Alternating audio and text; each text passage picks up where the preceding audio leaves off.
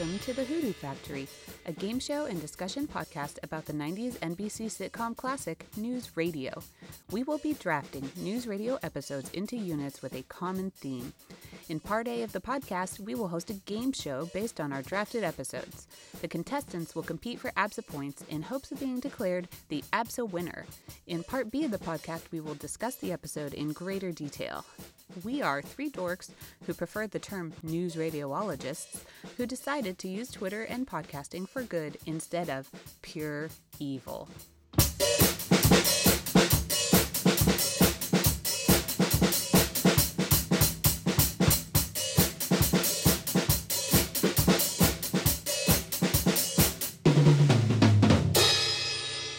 Welcome back to the Hoodoo Factory. We hope you enjoyed Part A, where we declared Thad the winner of the ABSA for excellence in this podcast.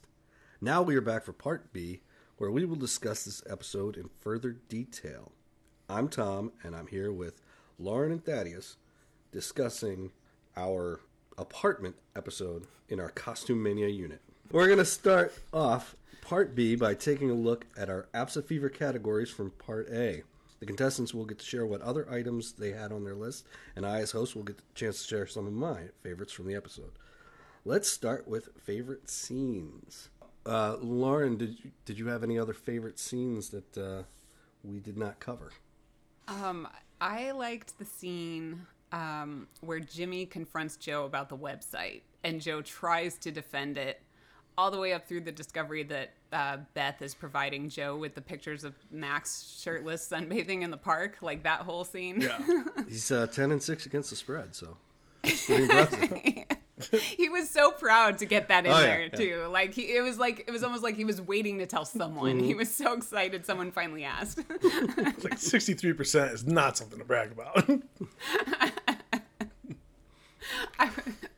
I just thought it was a really great scene, you know, and Jimmy's good in it. He seems more like old Jimmy, like definitely he's like mastermind, like Thad pointed out, like he's got a plan in mind, but yeah, also just like, nope, I'll give you to the end of the day. Like we're doing business now. I'm not negotiating, you know, that sort of thing.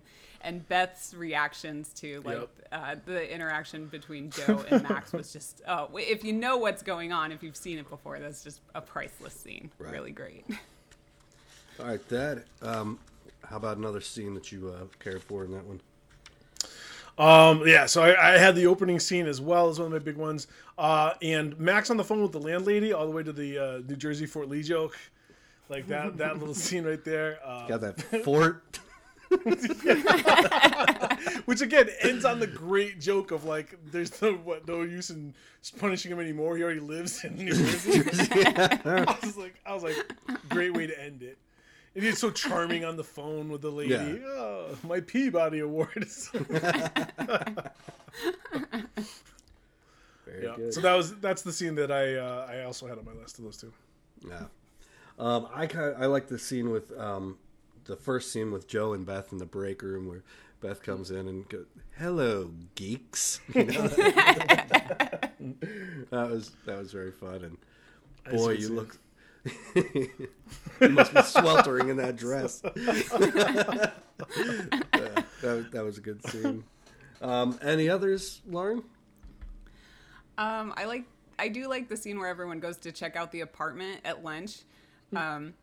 Mostly because it's another one of those ensemble scenes. But one thing I thought was really interesting about that one is it's almost like you're getting a slice of each character's personality in turn. Like they're taking turns, like, you know, giving their opinion on the apartment, but they're also taking a turn, like just displaying their character or whatever. I don't know. I just thought it was really funny.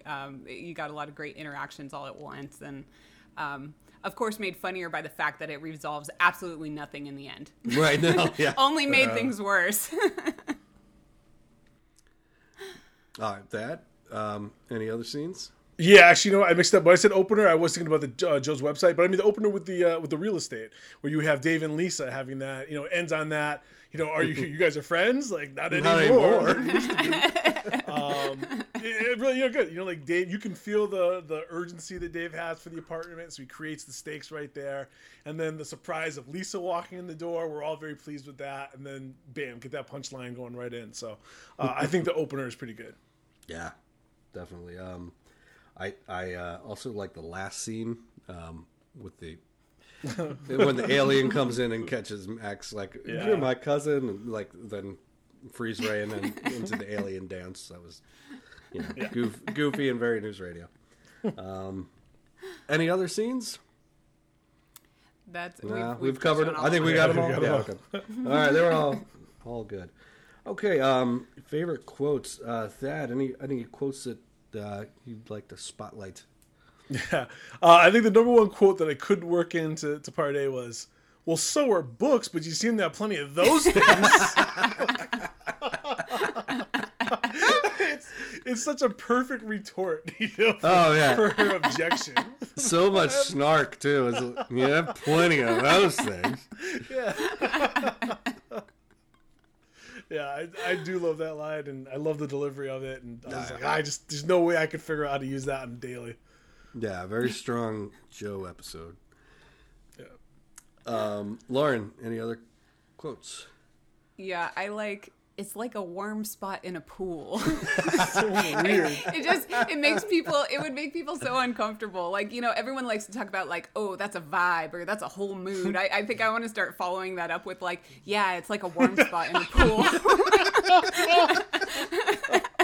See, that should have been in part A. Like that would have won you that kind of, if you didn't win it already. Like, that's something that I could use that. That's a great vibe, like a warm spot in a pool. Definitely. I had this is like the one there's only a few times where John Lovitz being John Lovitz, it actually works in kind of organically, but I want this apartment and I will have it. That's like it's perfect Lovitz delivery, and it really goes in well with the scene. So. It works, one of my favorite. Yeah. It works definitely. There. Thad, what's another one? Another one I almost used was, for a foodie, a gourmet kitchen is indispensable. Just, it's like in the 90s, you didn't really know what foodies were. No. So like he actually had a little bit of authority in the way that he said it. Yeah. And and again, like that was a choice. Like I think I can use that. If somebody's gonna pick on me for anything, like maybe it's not a kitchen, but like for a foodie, it's a gourmet Boston market is indispensable. Like I really think I could work the rest of that phrase around and try to come off much more pretentious about food than I actually am. Very good. Lauren, another quote? Tom, I really want to hear your line reading on this one. I like the quote, "Well, I'll be a dirty bird." From Jimmy. You just do a really great Jimmy, that's all. Now I put you on the spot. Yeah, now you put me on the spot. I'm just trying to think of it. It's right after he says, "Does she really work for me?" Oh, for the next hour. Oh, I'll be a dirty bird. There it is. Yeah. There you go. I don't even think that has to be related to anything dirty. I think it's a good expression to use in place of like that generic, like, "we'll all be" sort of expression of astonishment. It's way funnier. Yeah. Oh, I'll be a dirty bird. We've touched on this one, but you'll be over here on the couch thinking about your mom. That whole runner about like you're on the phone with your mom, the picture of your mom, like that whole runner was great. That was really fantastic. So unexpected. Yeah. Thad, any more? Some more. Right? Yeah. So I got well, we're all God's children, huh? When she tells them about the roach in the kitchen. Yes. We're all God's children. You really want this apartment, Dad. Yeah. That's a good way to kind of like say something nice about something very negative or somebody very negative. Right. We're all God's children. Yeah. Very good. Yep. Lauren, any other ones? We do lack a certain competitive edge. I think partly I just like the way he's like, Joe's really considering. Like it's right after Beth has just pointed out, like, don't these webcams usually have naked women going to the bathroom or something? Right. And he's like, we do lack a certain competitive edge. It's just the way he kind of like looks at his little camcorder, like, "What are we gonna do about this?" And it sets up the whole line like, "You must be sweltering." Yes. She leans back. It's perfect. It's great. Let's see. Oh, God bless their enormous canine hearts. Apparently, Jimmy has some very large-hearted animals. Things like a roast.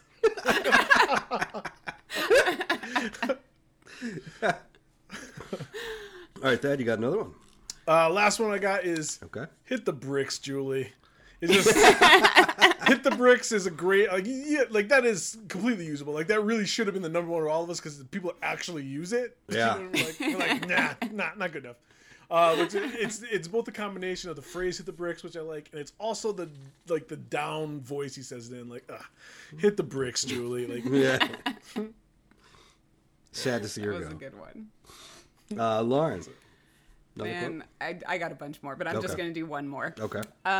Who needs the internet? I've got sex right here. So gross. I got sex right here. It's just like, that's his idea. That this is all the internet is good for. That's the entire purpose of it. So gross to say at work with two coworkers. It's like, right. So gross. I'm like, gross. My last one's not really the funniest line, but just the reading of it was great by Lisa when she says, "From my own canteen." Like, she's so heartfelt, like, and it's like totally fake, but very, smarty. Well done. Yeah, it's good.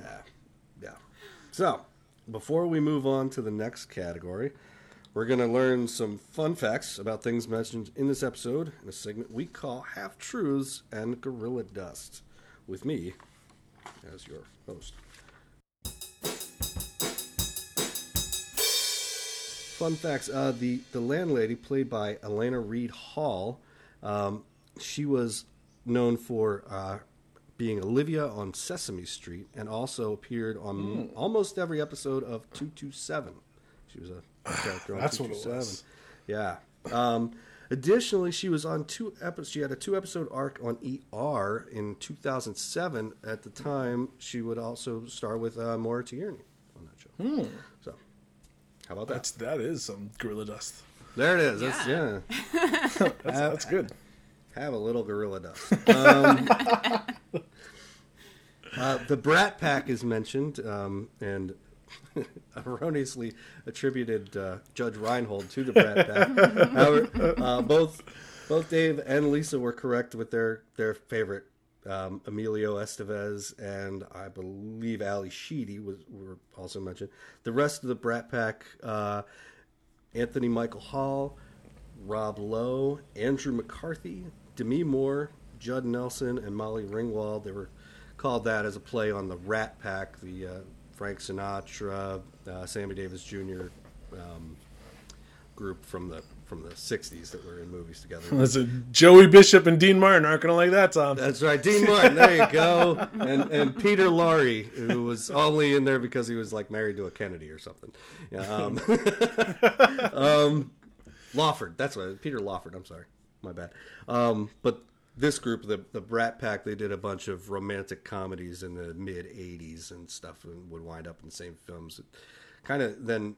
Later, you would have the Frat Pack, which was like the Owen and Luke Wilson and Vince Vaughn and Will Ferrell group, that would always be in all these movies together. Anyway, so that's your pack. And Julie was played by Meadow Williams, who, surprisingly, when I looked this lady up, she's recently made a movie with Al Pacino. It's called The Trial of AXA Sally, and she was the lead. And the way that she got this part, apparently, is she was also the producer of this movie. She's doing producing now because out of everyone that probably ever appeared on this show, she is by far the wealthiest. She is reportedly worth about $800 million. She married she married a vitamin tycoon in 2010.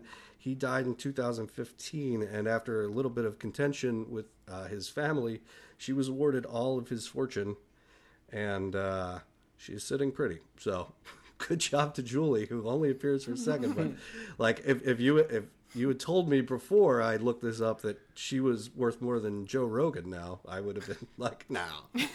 That's true. Hey, Joe, you hit the bricks. So yeah, exactly. Yeah, she could have told the whole production to hit the bricks. Big time.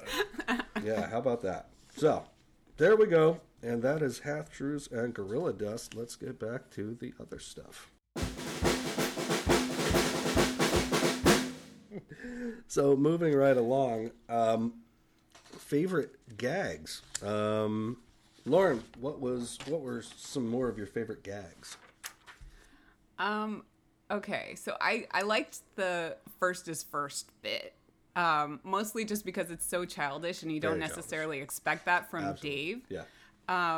Or Lisa, really. I mean, both of them are generally the most mature ones in the office. You expect this more from like Matthew or Beth or whatever. And just the fact that like they're just like, first is first. I saw it first, you know? And they keep coming back to that. And of course, that's like Dave's final plea is that he saw it first. And then he can't even think of a single like historical figure who actually saw something first. Right. Pick someone else, anyone else. Neil Armstrong on the moon, something. Yeah, anyone. But yeah, I thought that was a great gag. I thought that was pretty funny. Yeah. Thad, how about you? Another gag? I'm going with Jimmy being awkward on camera and shilling his products. God, yes, great. You know, like continuation of a great joke, and him pushing his products. Like I think a balloon with the Jimmy James software, and like always taking these chances to plug. So I think that's a great gag. Hey, James Matsuda. Too good. Yeah, excellent. Mine, I loved the gag of every time they would show from the webcam perspective and how pixelated that was, and like, yep, that is exactly what it looked like in the early internet days. It was just these awful pictures. Yeah, that was probably my favorite gag. Lauren, any others? Jimmy's reaction to an animal in his face. And I want to call it a running gag, but it's like really it only happens like twice, but still Lisa's got the puppy and she's thanking him and she puts the puppy right in his face, and for a second he's like, okay, that's enough. You know, when he's done, he's done. And then in Houses of the Holy, we've got Theo with the bunny with the magic tray. He pulls a bunny out of a hat or something, or out of somewhere, and the bunny gets handed to Jimmy at some point, and it's the same kind of thing, like, you smell, you know, and then he's just done with the bunny, handed off to someone else. It's like he loves animals momentarily, and then he's done. Yeah, I had that down too. That is really funny. Like just how super excited for a very small period of time, and then he's done. Yeah, he just shuts it off. All right. That, any other gags? Yeah, I got a couple.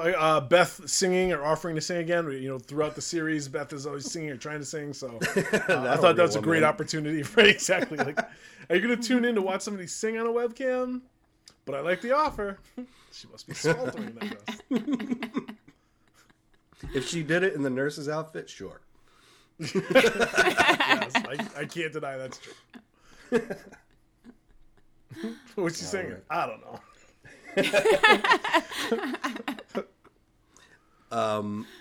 I also like the overacting on the webcam by everyone. You know, just really, really funny. Beth's like, it's like soap opera acting, and it just great. They do a great job with that. Lauren, any other ones?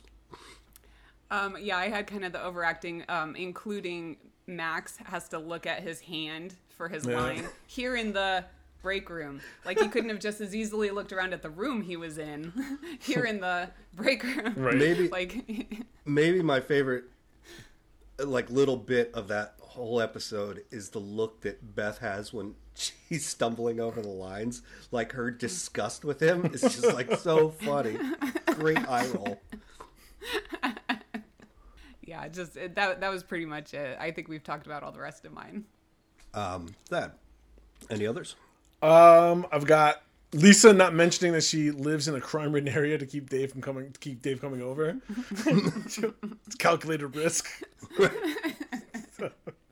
I thought that was a pretty good joke. Yeah. Well, that's all I had. Any other ones? Nope. I just want the Fort Awesome mention, because I don't know how many times he says Fort Awesome. I don't know how many times it's brought up in the series. So the fact that he brings it up, that's good. And he brings up the dogs again, so he references having dogs a couple times.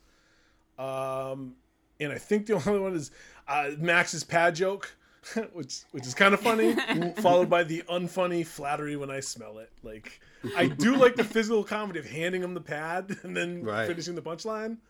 But, it doesn't finish strong. Beth is very charmed by that. Like, she is like, laughing hysterically.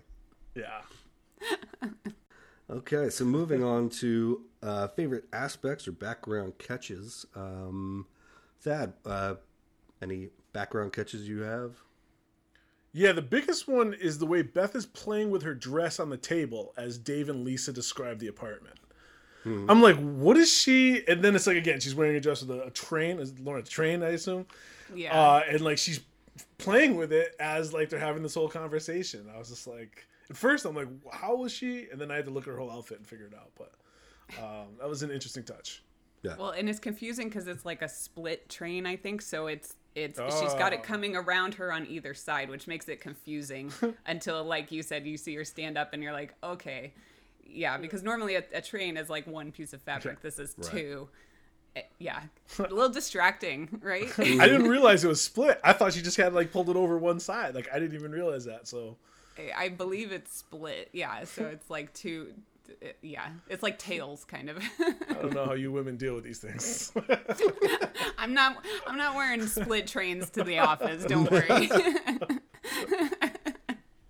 You're not wearing a 30s bathing suit with a split train. No. At least the cap, right?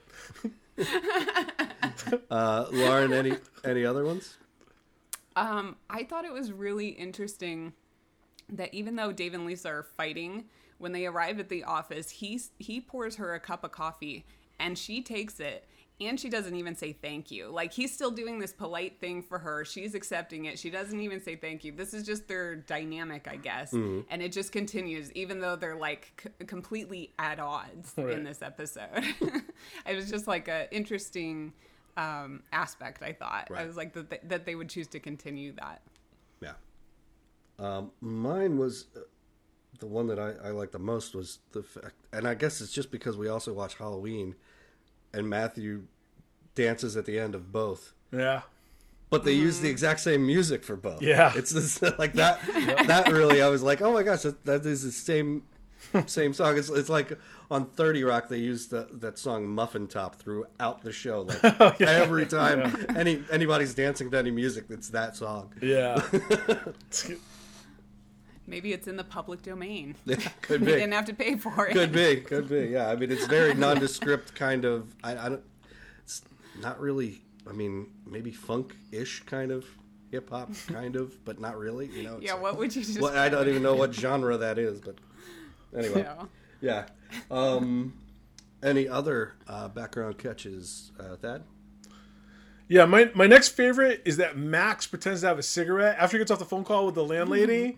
He puts his two fingers to his mouth like he's smoking a cigarette. Like he's hoping, like pulls it way away from his mouth. Like, yeah, that's an annoying little thing that I could probably do. If I really wanted to get the people like, oh, you wanted that, huh? Too bad.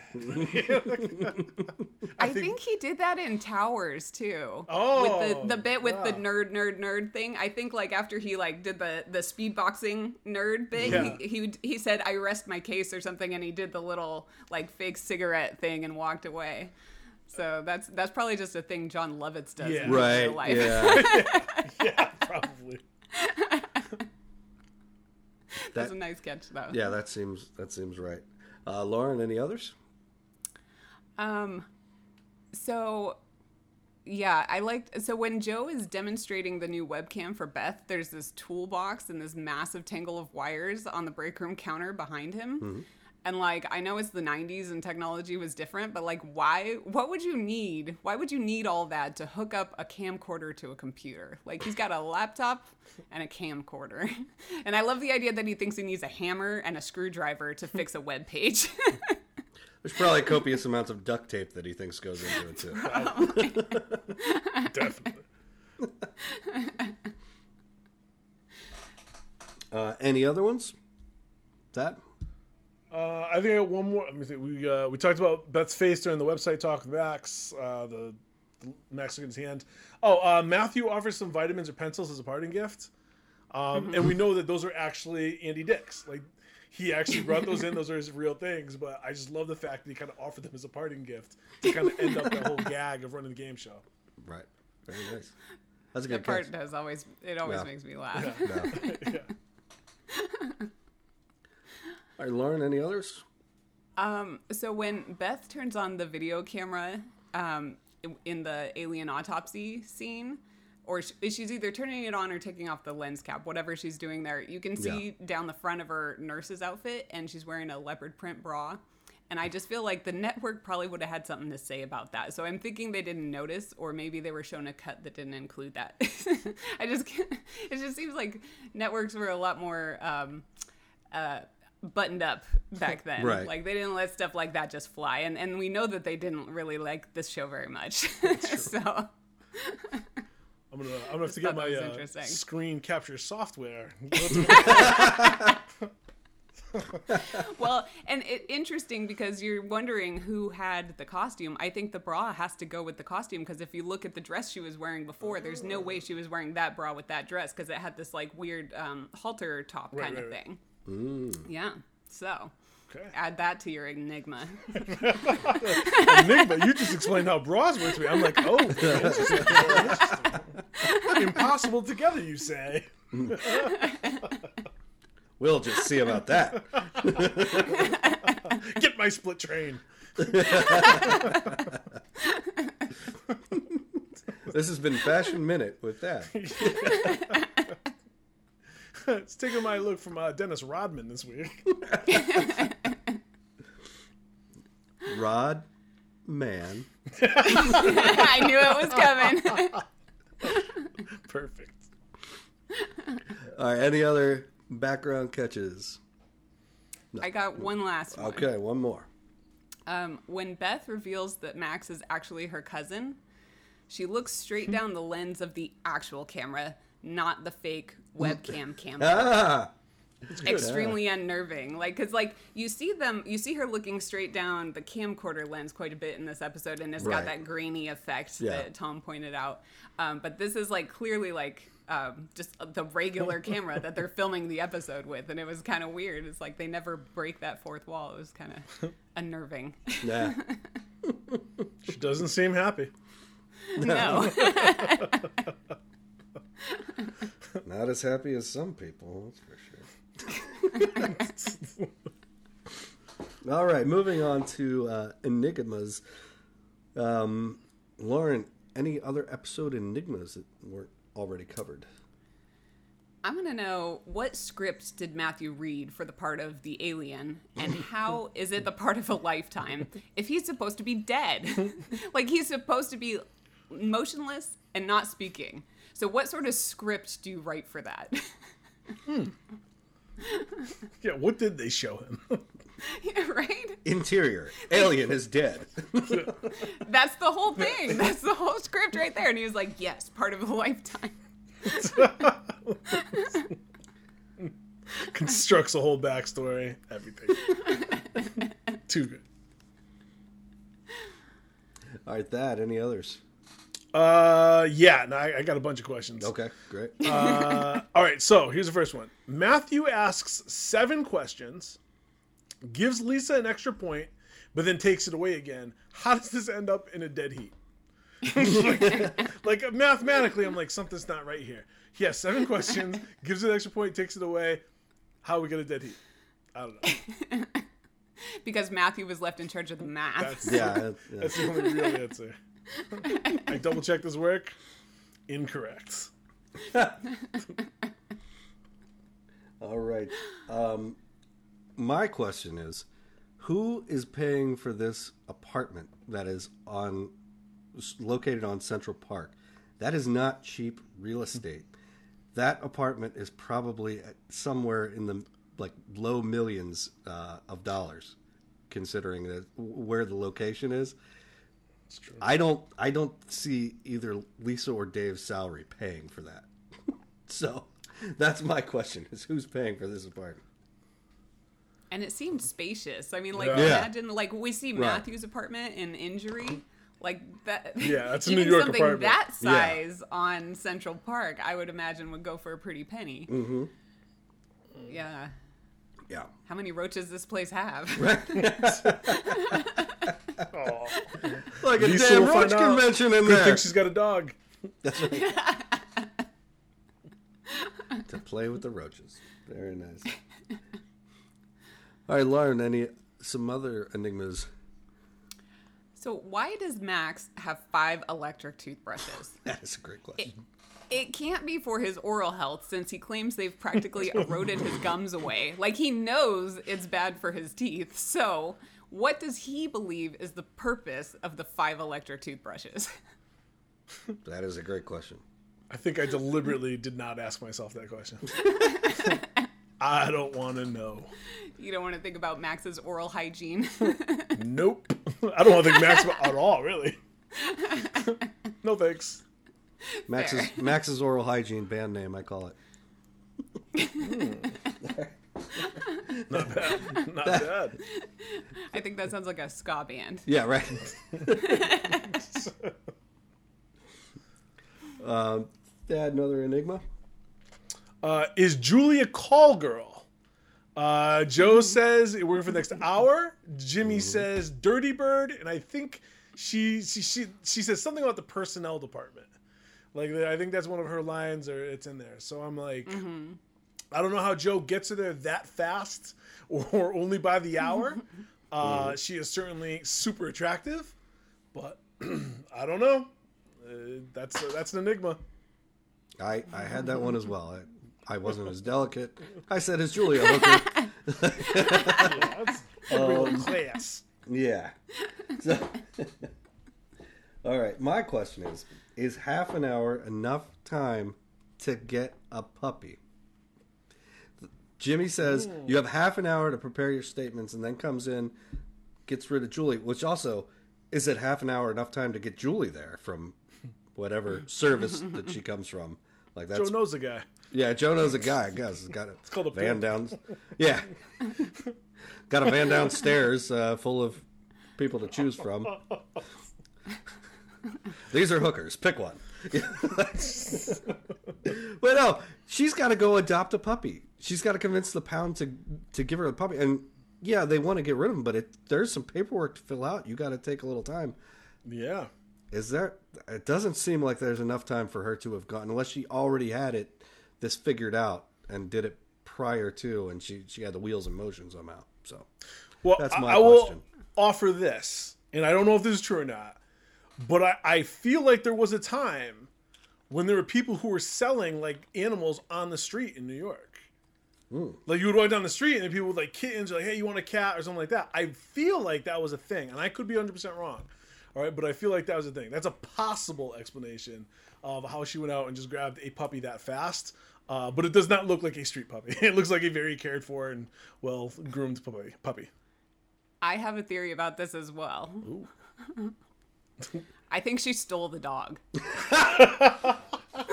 Because she's a cheater.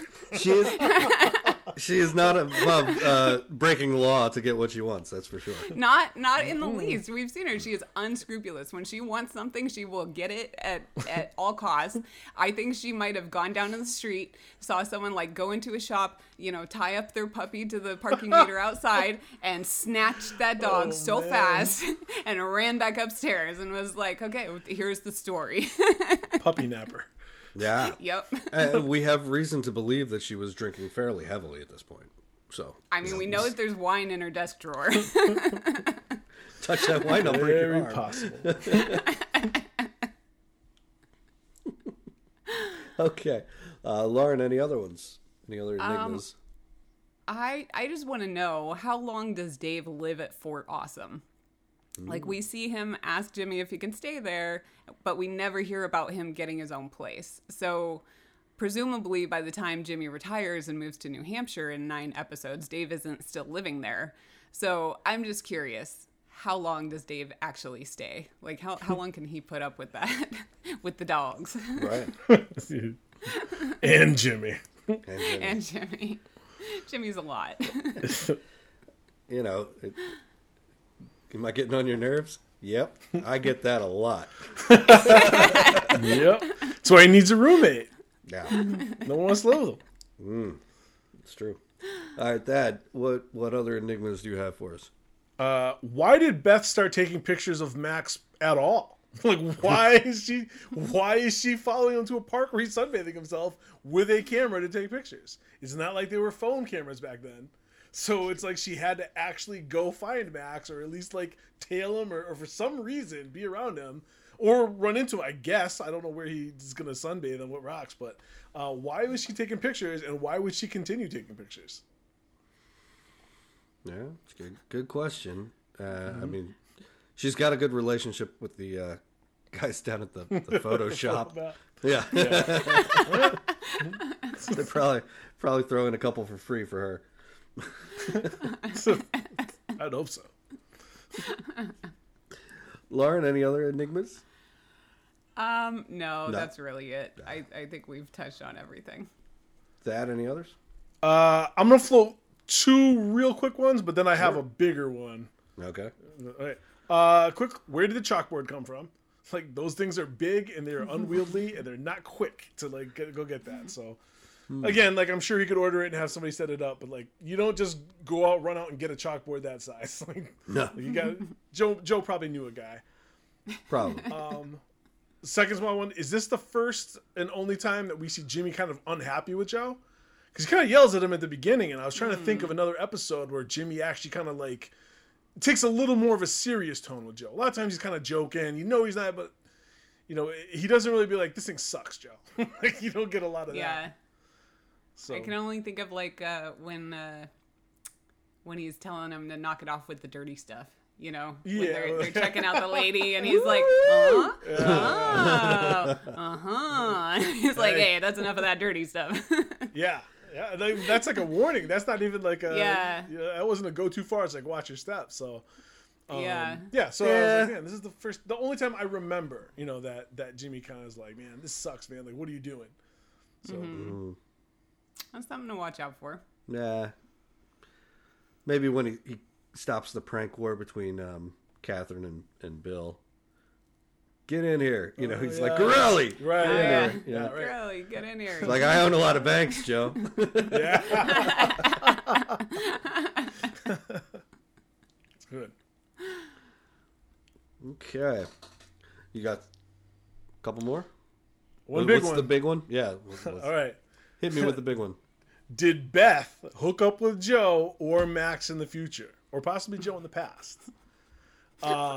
Here's what I know.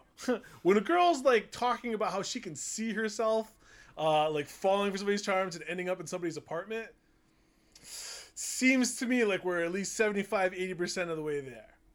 I don't know. Could be wrong, but I'm like, man, that's like the fact that she's like hinging her vote on the possibility. I was like, it's kind of a strong indicator that something might happen.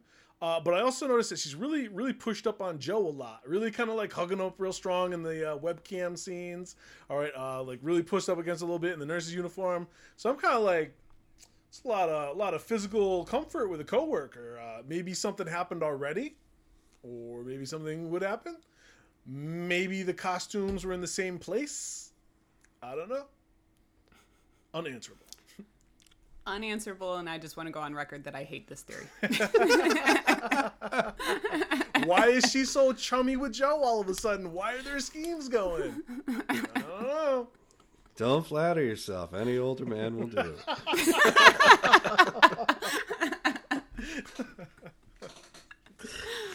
Okay, well, those are our enigmas. Now we're going to go to a segment we call A Time Capsule from the Internot with Lauren.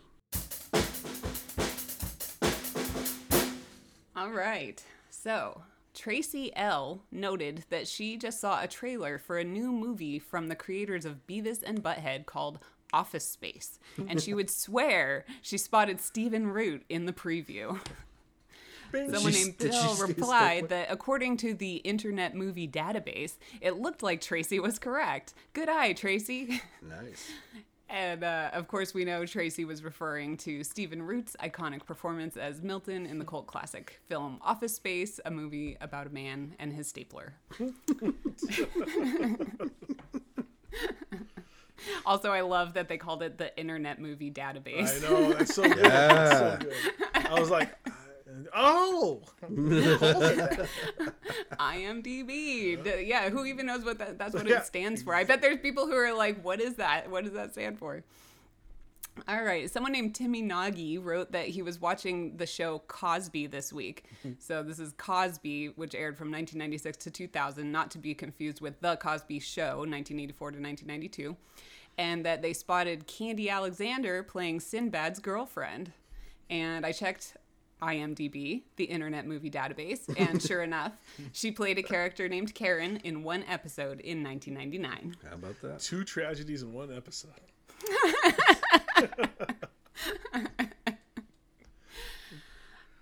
Entertainment Weekly had a column called Remote Patrol, written by Bruce Fretz. The column this week had his opinion on the character of Max Lewis.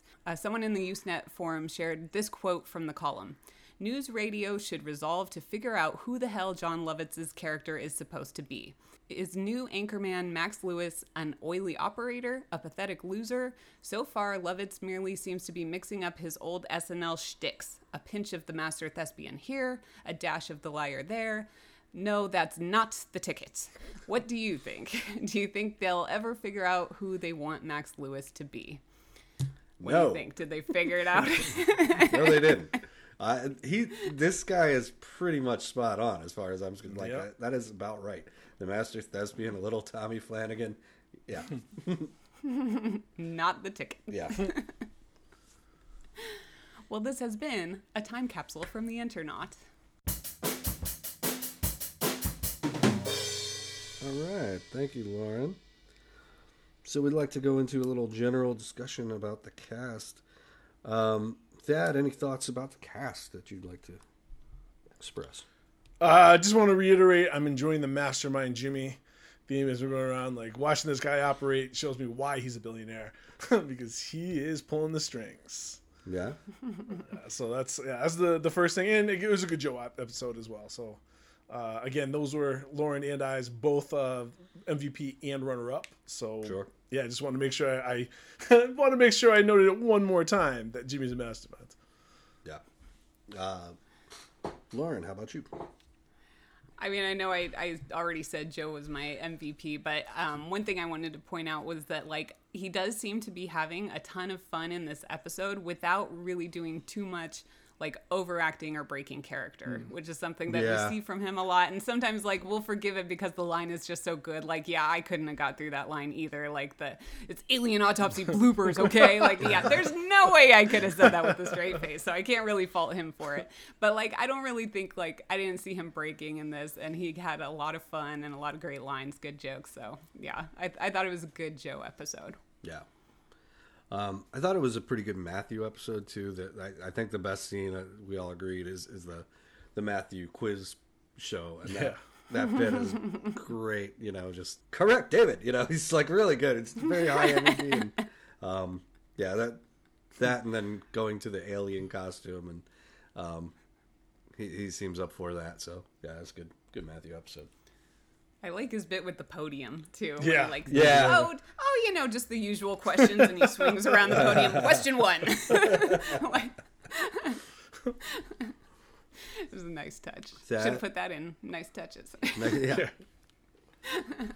Any other thoughts, Dad? The actual only thing I had was that the real estate woman seems like an extra likable character, and I would consider watching a spinoff of it, which now I know why is because she was on 227, some of these other great shows. So, But I was like, if they made her a real estate agent in New York, I'd be really interested in kind of seeing what they did with her character. So, just a likable appearance by an extra or cameo, I suppose, in this case.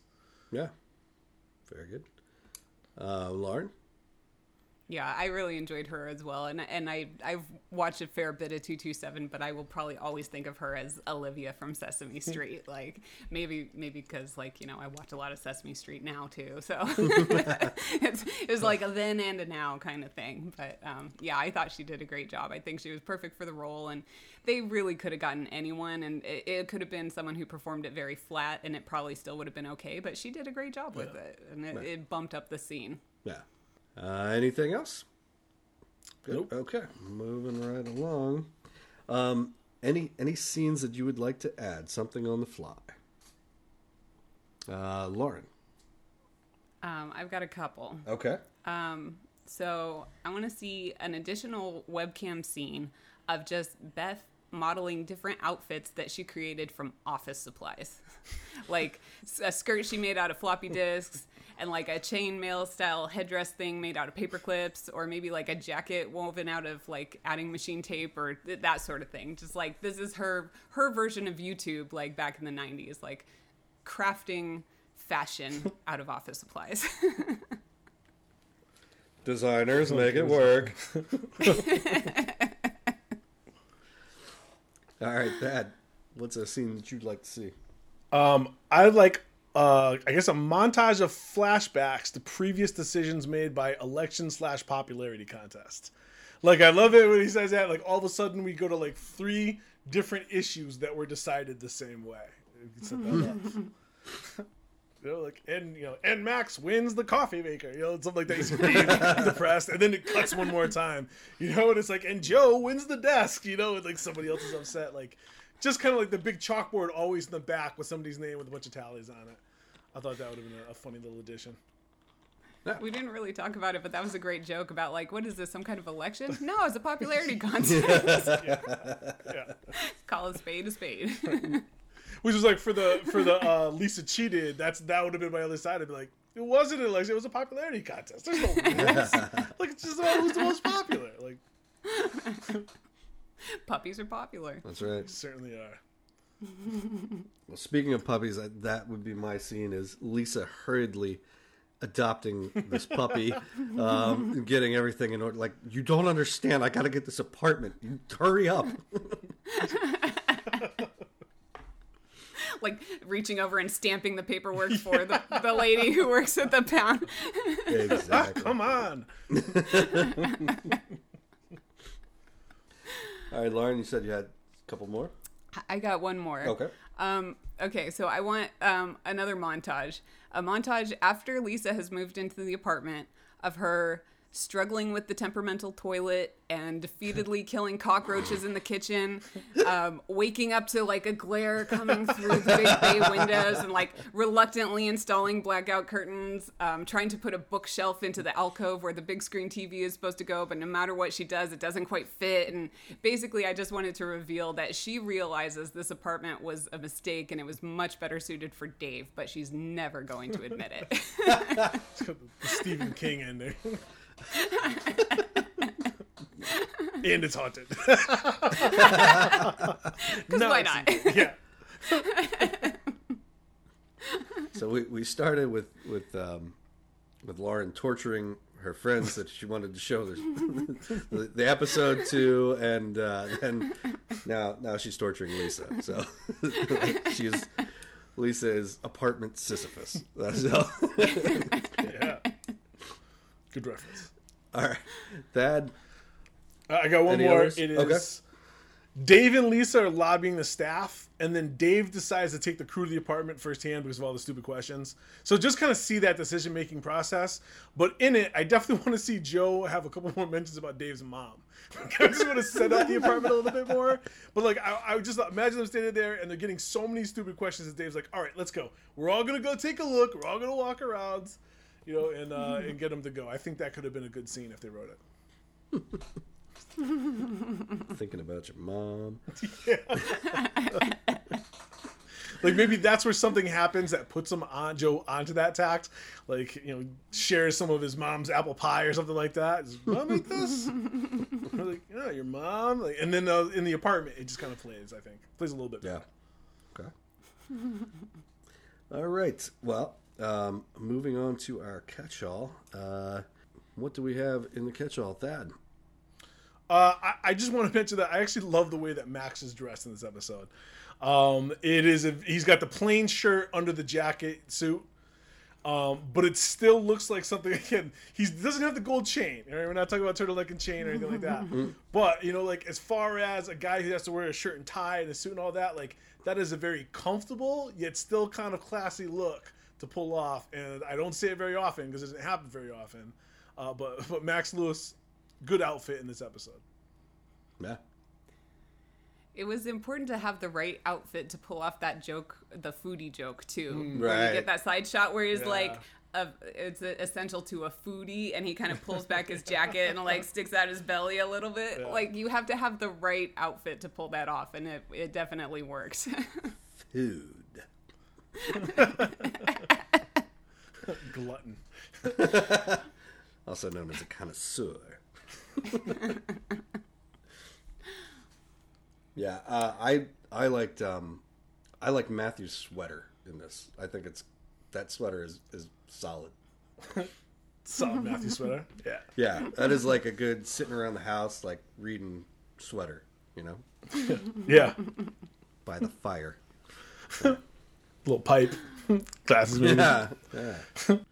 Absolutely. Anything else? I've got a few things. All right.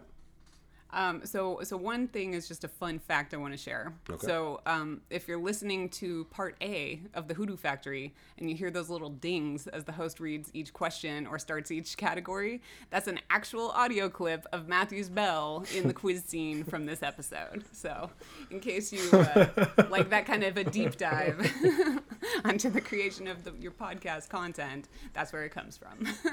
Ding, ding.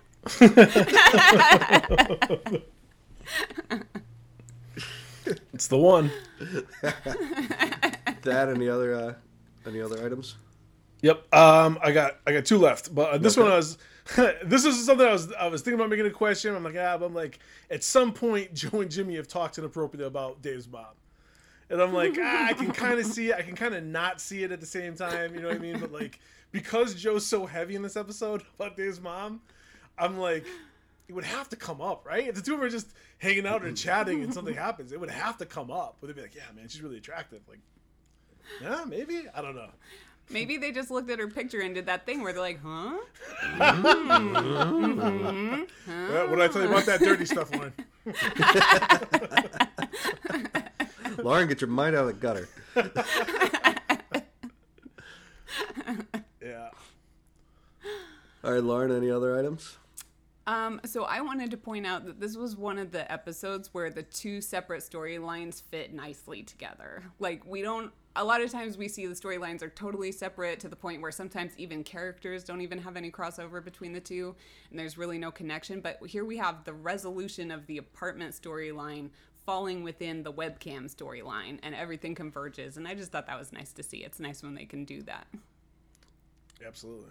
Kudos to the writers. Good job. Yeah. All right. That, any others? All right, I got a fun question for you two. So, let's see what you guys think. So I was watching the episode, and I was like, would you rather see Catherine, if you had Catherine in the episode, would you rather have seen Catherine play the Max role, where she's trying to get in on the apartment, competing with Dave and Lisa, or more of the Beth role, where she's actually like playing with Joe and play acting and soap opera acting with Joe? All right, so if she replaced one of those two characters in the storyline, Max or Beth, which one would you really want to see her, do for this episode? I think Catherine's character was extremely competitive. Yeah. And I think that would have played really well in Max's role in the apartment storyline. And I think that,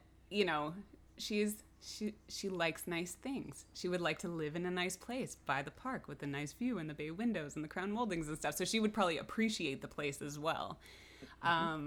She likes to interact with Joe. She likes to play with him a little bit, but it's more adversarial. Like, I don't see her. She doesn't get in on his hijinks the way Beth does. Right. And I think it would have felt a little more forced. As much as I know you guys would have loved to see her in the nurse's outfit. What? I'm going with Max. What?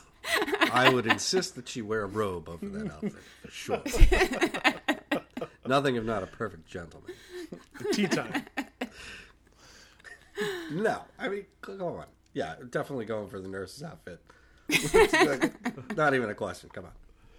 See, I had to ask a question because, again, it really works both ways. I think, like, she lends a weight. If she says she wants the apartment, they're all like, uh-oh. Like, instead of with Max, it's like, I never really believed that Max would get the apartment.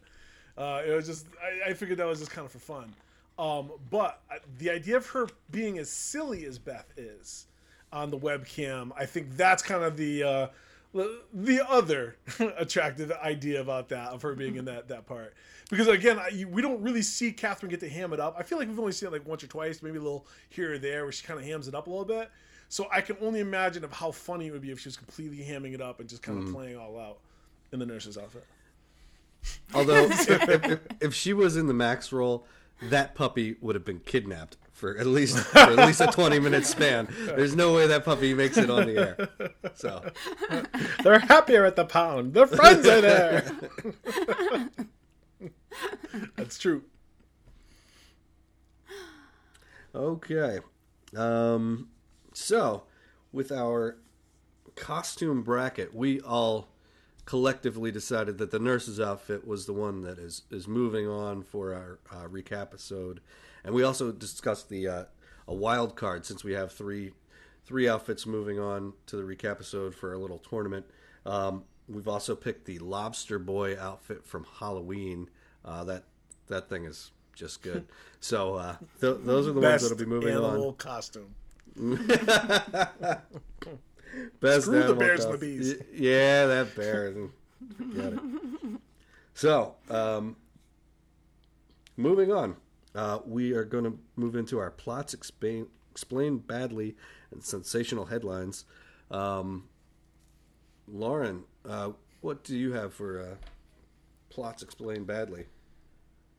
I've got New York real estate scarcity leads to competitive chaos in the workplace. Very good. Probably also too true now to really be funny. A little too on the nose. Yeah. Thad. I go, billionaire makes favorite employees compete for an apartment instead of helping both. He's a billionaire. He can't get them both apartments. That's why he wants a roommate. I mean, come on. Like, he could make another call and get one of them at least something. His two favorite employees. He's going to get someone evicted from the same building so they can, like, be neighbors or something like that. Right? But he could have done something. He's like, you know what? I'll make them compete. We'll make it a popularity contest. Come on. He can get an apartment for Dave tomorrow. He just wants somebody to hang out with the hounds.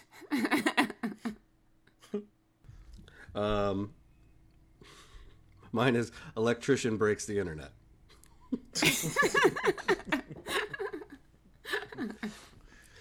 Any other ones? I got a couple more. Okay. Official alien autopsy bloopers tape proven fraudulent when lead doctor appears on webcam as New York City electrician. Joe starred in the tape. He starred in the tape. He wanted to make his own. He saw it. He wanted to make his own. That or any other ones? Yeah, this is the last one I got. Gambling, scamming, and Bigfoot. Billionaire has worst business website in the world. That's a good one. Lauren. All right, last one. Okay. Puppygate 99. Competitor collects consideration through canine corruption. That's great. That's good. That's the winner. Yeah. Excellent. Excellent job. Excellent job. Okay. The next episode on the Hoodoo Factory conveyor belt will be our recap episode for a Costume-Mania unit. Until next time, please stop by the gift shop on your way out. Thank you for visiting the Hoodoo Factory, supplier of the only known antidote for ABSA fever. Good night, Pumpkin. But a Fuko to you, too. Pantyhose. Thank you for visiting the Hoodoo Factory. the source for all your hoodoo needs. You can follow us on Twitter at Hoodoo_Factory. The Hoodoo Factory is part of the Stolen Dress Podcast Network. Please stop by the gift shop on your way out. And remember, the Hoodoo Factory is the supplier of the only known antidote for ABSA fever.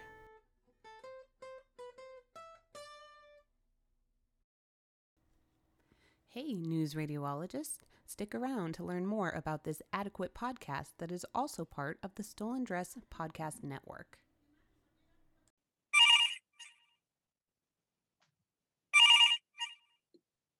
Hello? Hello, Kelly. Hi. Do you like scary movies? I kind of have a whole podcast about it with my friend Josh Vermont. Press Play and Scream comes out on Tuesdays or, whenever. What's your favorite scary movie? I can give you maybe top 10 in a subgenre, but We're going to play a game, Kelly. really, I kind of have to be up in 5 hours. If you hang up on me, I'll gut you like a fish.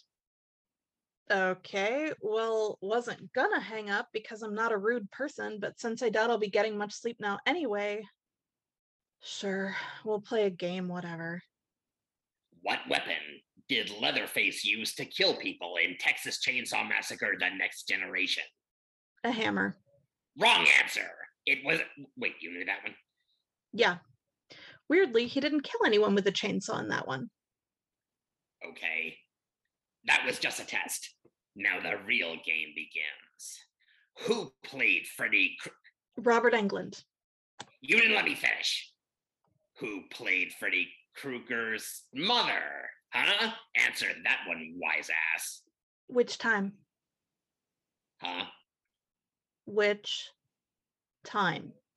Because, there was the flashback sequence at the beginning of A Nightmare on Elm Street 5, The Dream Child, where she was played by Beatrice Boppel, who's featured throughout the rest of the movie too, by the way. But then there was the old nun character played by Nan Martin in Nightmare on Elm Street 3, The Dream Warriors, where everyone pretty much acknowledges that she's supposed to be Freddy's mother's ghost, even though it's not stated out loud. Do you even watch horror movies? Okay, how about this one? You answer wrong and I'll throttle you with your own intestines. Yeah, I like my chances. Are you Googling horror trivia? I'm not Googling horror trivia. Okay, so, haha. What 80s horror movie starred Linnea Quigley and Hal Havens? What a stupid question. If you can't answer, you'll bleed.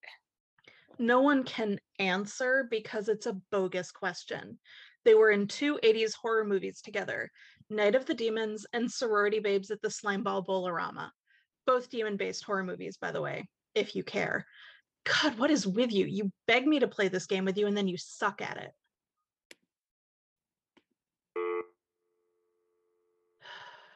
Now I want to watch Dream Child again. I'm never getting to sleep now. That guy sucked. Nice. I think we nailed it. How do you feel? I think so. I think so. I don't think I'm very good at acting, but I think it'll be fun anyway. Yeah, no, it's okay. It's not really about how good you are at acting. Says the person that can do the voices. Yeah, well, that was my dad. What can I tell you?